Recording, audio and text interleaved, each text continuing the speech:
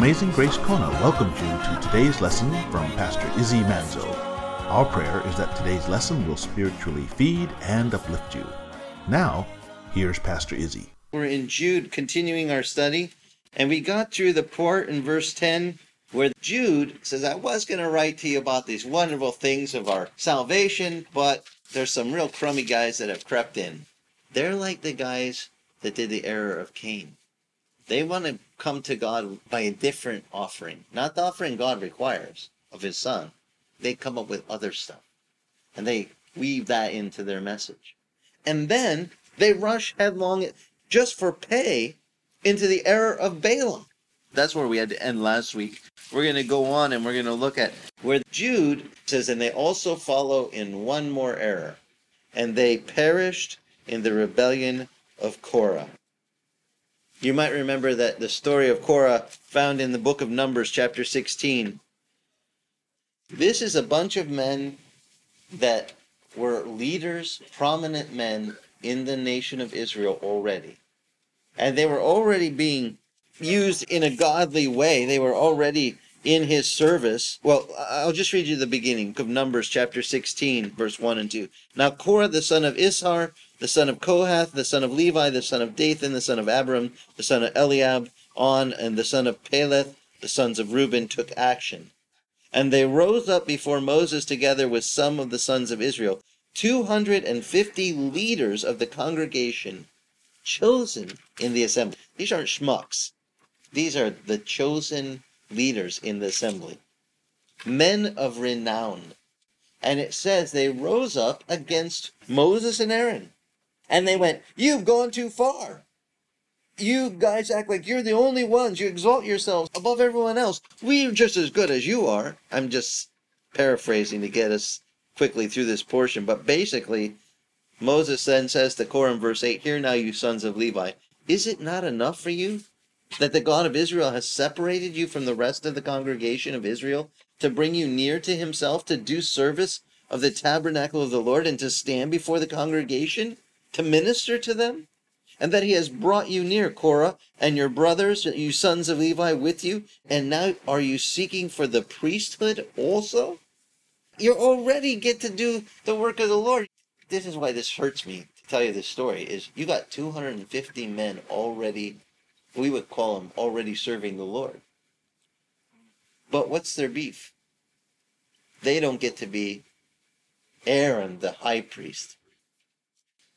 You ever run into these guys in churches? There are these guys that just are not in the ministry for the right purpose. And these men, unfortunately, 250 men of renown, stood up against Moses and Aaron. And the story goes on. They basically challenge Moses and say, you're lording over us. And Moses became so angry, he told the Lord, don't have any regard for their offering. He says, I haven't taken a single thing, and not a single donkey or anything from them. These guys act like they made me, but it was the Lord that made Moses who he was. Moses told him, each of you come, take your fire pan and put incense on it, and bring your censer before the Lord. And 250 fire pans also, and you also, Aaron, shall bring each his fire pan. And so each one took his own censer and put fire on it and laid incense on it. And they stood at the doorway of the tent of meeting. The Lord told Moses, guys, let's just let the Lord settle this. Let's all bring our offerings before the Lord. Whichever offering he accepts, that's his choice. Then Korah assembled the congregation against them at verse 19 of Numbers 16 at the doorway of the tent of meeting, and the glory of the Lord appeared to all the congregation. And the Lord spoke to Moses and Aaron and said, Separate yourselves from this congregation, that I might consume them instantly. But they fell on their faces and said, O God, God of the spirits of all flesh, when one man sins, will you be angry with the entire congregation? And then the Lord spoke to Moses, saying, Speak to the congregation, get back from around the dwellings of Korah and Dathan and Abiram. And then Moses arose and went to Dathan and Abiram with the elders of Israel following him. And he spoke to the congregation, saying, Depart now from the tents of these wicked men, and touch nothing that belongs to them, or you will be swept away in their sin. So they got back from the dwellings of Korah and Dathan and Abiram, and Dathan and Abiram came out and stood at the doorways of their tents along with their wives and their sons and their little ones. And Moses said to them, by this you shall know that the Lord has sent me to do all these deeds. For this is not my doing. Moses wasn't going, look, I picked this job. God picked me for the job. I didn't really want the job. Some people don't realize this. Moses wasn't really what you call one of those willing guys to go into the ministry, was he?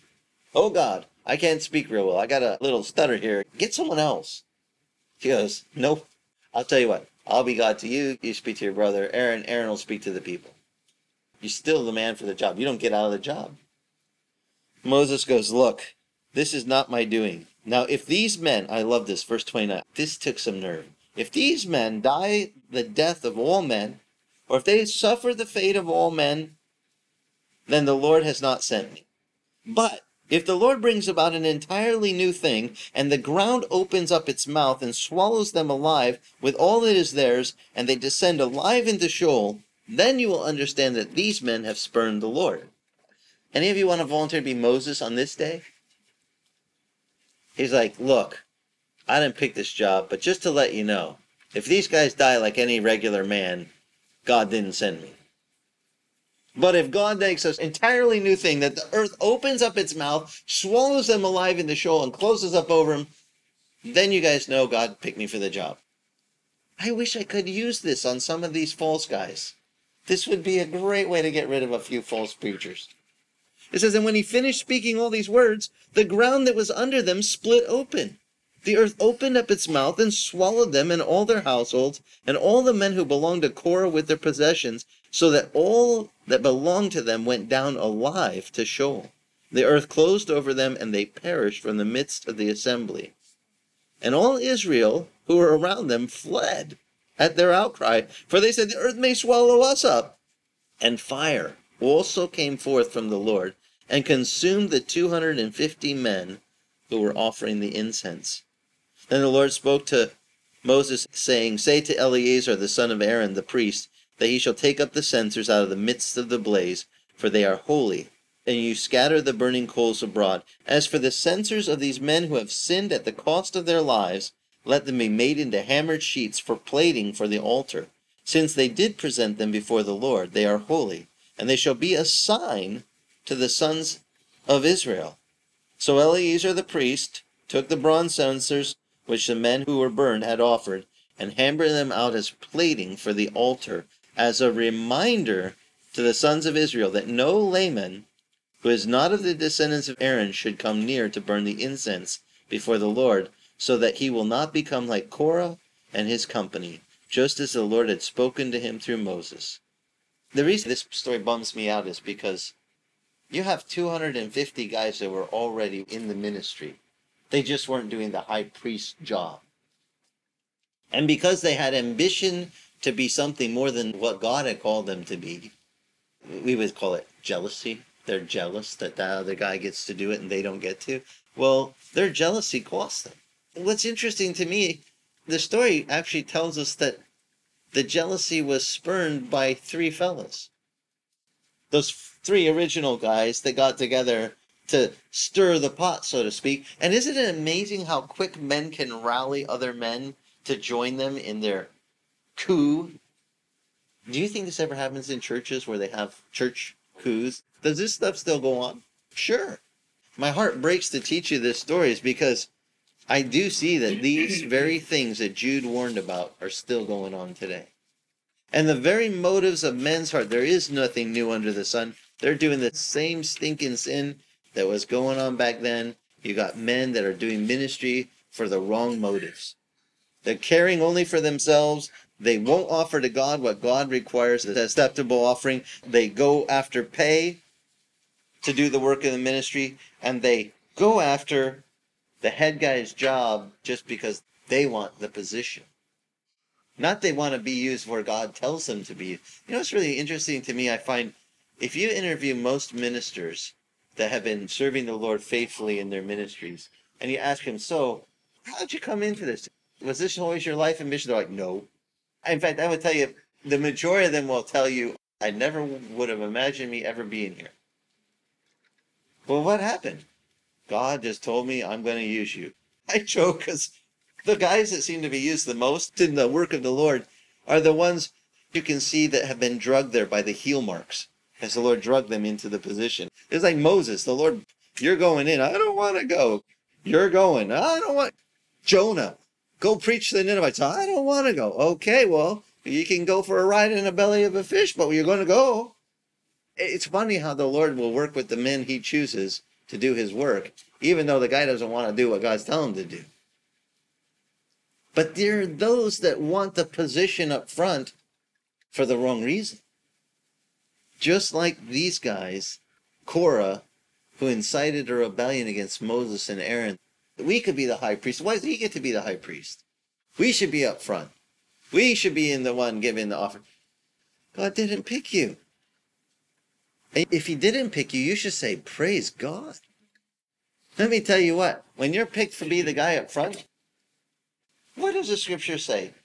If you strike down the shepherd, what happens to the sheep? They scatter. So where's the crosshairs focused in the enemy's artillery? At the guys on the side of the shepherd? No, right to the shepherd. And the enemy does this over and over. Nothing new. If he can tear down the integrity of that minister, how many ministries have been torn apart because, oh, that pastor, did you hear? He fell into sin with this person, or he did this, or he stole all the money in the church. It's nothing new. The devil's the father of all lies. And you know what's funny? Christians don't even care if it's true. They go, well, I heard it. Jude, verse 12, he said, hidden reefs in your love feast, they feast with you without fear, and they are caring for themselves. They only care about themselves. They are clouds, he says, without water. They are carried along by winds. They are autumn trees without fruit, doubly dead, uprooted, wild waves of the sea, casting up their own shame like foam, and wandering stars for whom the black darkness has been reserved forever. Paul says in 1 Corinthians 11, the purpose was to help the people who didn't have. You know, there were some that were poor, and this was their big meal of the week. And yet, there was those that had big appetites. Paul says, you guys should just eat at home before you even come. Because you come together with the auspices of, well, we're coming to share food, but you're really gluttons and you're eating it all up, and the poor guys aren't getting anything. And this is supposed to be to celebrate the Lord's Supper, where we take communion, and you guys are disgracing it because you're making the poor guys go hungry, and you're eating all the goodies. The idea that they had love feasts is nothing new. It's one of the functions in the DNA of churches all around the globe, the coming together to partake of meals together. When I went to Bible school, we had a pastor that worked with Pastor Chuck Smith. His right-hand man was a guy named Romaine. When he described the work of the ministry, he said, let me tell you something that all ministers, true ministers of the Lord, should pattern their ministry after these words of Jesus to Peter. And so he took us to the end of the Gospel of John, and he said, Peter, do you love me? Oh, Lord, you know I love you. Then feed my sheep. Now, I'm not going to go into uses different words in the Greek, talking about different depths of love. But Jesus meets Peter where Peter's at. 3 times he asks him, do you love me? And each time that Peter says, yes, Lord, I love you, he says, well, then tend my sheep. Feed them, tend them, look after them. Be a shepherd to the sheep. In other words, protect the sheep and feed them. Give them what they need. And so Peter received these instructions from Jesus. Now, a good shepherd is there to tend and look after the flock. And he gave little examples. He said, but true shepherds make sure that the sheep are fed and that they're cared for. He leads them to good pasture. He protects them from wolves. But are there false shepherds? Did even Jesus warn us that there would be these false shepherds? Watch out. This is something that in the New Testament is taught to us. But people, if I say, how do you tell the difference between a true shepherd and a false shepherd? How do you spot them? Pastor Romaine says, a true shepherd doesn't go to the sheep and then say, I'm here to shear the sheep so I can get their wool. Like I get the benefit of their wool. I'll just shear them all. And he says, in some of these false teachers, they shear those poor little sheep down to the nubs. Every little bit of wool, let me get it all. And it all goes to me, me, me. They all want it for themselves. And instead of it being Jehovah Jireh, God who provides, the Lord God who provides for us, they call it sheep Jireh. This is the difference between a true shepherd and a false shepherd. A true shepherd looks to God for his provision. A false shepherd looks to his sheep to take care of him. And you'll see this in certain ministries. You might even have been exposed to some of them in your Christian journey, where the guy up front is always imploring everybody, give money so I can stay doing the work here. I got to have a Mercedes or whatever it is, my latest thing, and I need this to serve God. So could we take up an offering? Is that what we're supposed to do? I mean, really, is that the work of the ministry? Everybody give me your money so that it's all about me. Jew would say, I got to warn you about these guys. They only care for themselves. If you see that in the shepherd, caring not for the flock, but only for himself, that should be a red alert right there. Red alert number 1. Don't ever get deluded. If you really feel called to ministry, stay humble. We sang the song from Micah 6:8. He has shown thee, O man, what is good, and what does the Lord require of thee? What are the 3 things he requires? Do justly, love mercy, and walk humbly with thy God. If you're going to think you get to be in the ministry because you're such hot stuff and God needed you on the team, you're not walking humbly. Pride goes before the fall. You don't want to go there. You'll go down on your face. You get your nose too high in the air, you don't got any vision of the ground. The enemy goes, great, I love it when these guys get stuck up. Because all he's got to do is put a branch in the road. You ain't going to see it. You're going to trip right over it and go down. He'll dig a pit right in front of you. You'll go falling into it. He knows how to get men to fall because of pride. And that's what he did in the sin of Korah. He appealed to these men's pride. You're just as good as Aaron. Why does he get to be the high priest? Why does Eleazar, his son, get to do it? Why does his family? Our families are chosen too. Aren't we all chosen? We're all chosen, but God calls his callings according to his spirit, and he gets to make the call, not me. It's up to him. Now you go, this isn't fair. These bad guys are going to get away with it. It seems like they do a lot of damage, but they don't get away with it. Verse 13 says that these guys are like wild waves of the sea, casting up their own shame like foam. They're wandering stars for whom black darkness has been reserved. And it was about these men that Enoch, in the 7th generation from Adam, prophesied, saying, Behold, the Lord came with his many thousands of his holy ones to execute judgment upon all, and to convict the ungodly of all their ungodly deeds, which they have done in an ungodly way, and of all the harsh things which the ungodly sinners have spoken against him. Enoch, by the way, this is not the Enoch that was the son of Cain. That would be only the 2nd generation from Adam. Because Cain had a son named Enoch. They built a city. But in the next chapter of Genesis, you remember in chapter 5, I believe it is, where we get the lineage of Seth.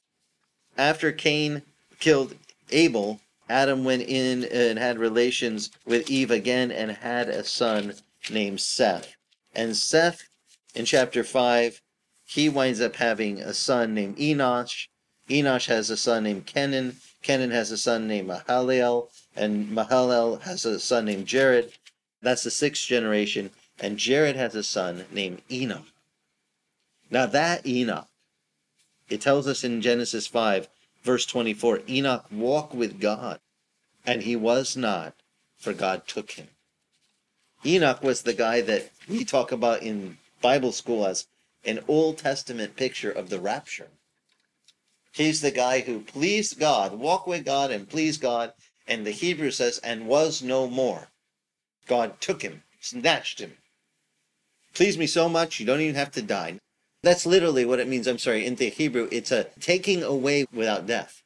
In fact, it's why in Bible circles they go, will he be one of the 2 witnesses? Because doesn't it appointed for a man to die once and then comes judgment? But Enoch didn't really die.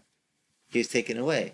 And what about Isaiah? Isaiah was caught up, remember? So maybe the 2 prophets in Jerusalem in the last days, this is just speculation, by the way. This is men trying to figure out, because we do know the 2 witnesses that will witness against Jerusalem in the last days, that they're going to have the power and the might of God on them. And the power described is the power of these great prophets. And so maybe it's those 2 felt, this is all conjecture. We don't know. But it's a possibility because we do know that those two witnesses, they do die. Their bodies lay in the streets of Jerusalem. Everyone has a big party because, oh, those prophets that caused us so much trouble calling down fire from heaven, they're finally gone. Yippee! And then after a couple days, the Lord puts their heads back on and they get taken away.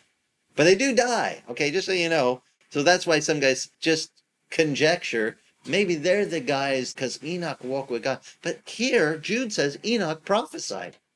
Who did he prophesy about?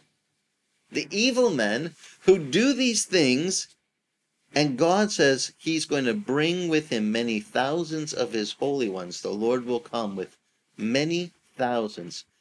This is a Hebrew-style saying, because they don't have the word millions in Hebrew. They use thousands of thousands or tens of thousands. 10,000 is actually the biggest number.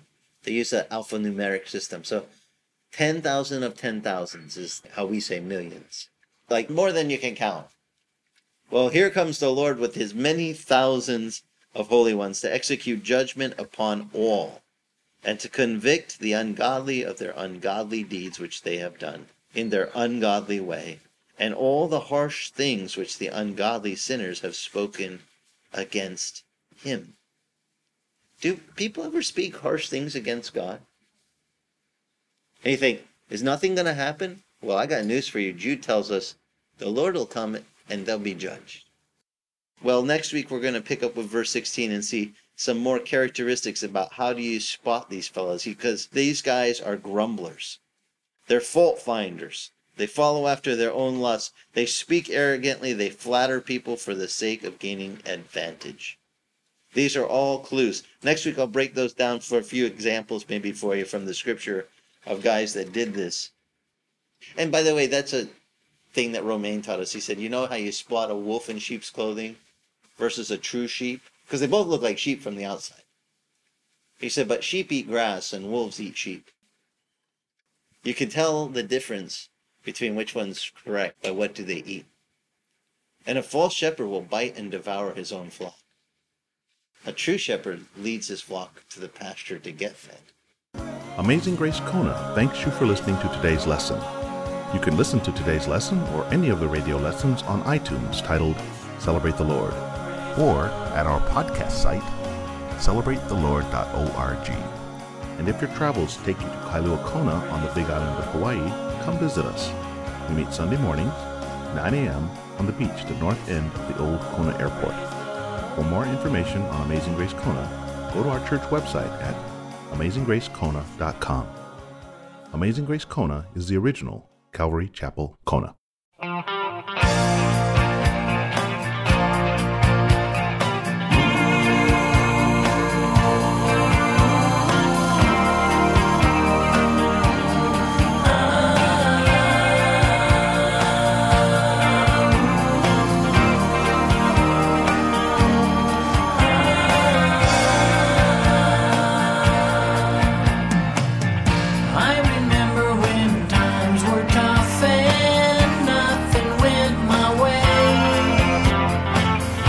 Every time I try to make it, plans got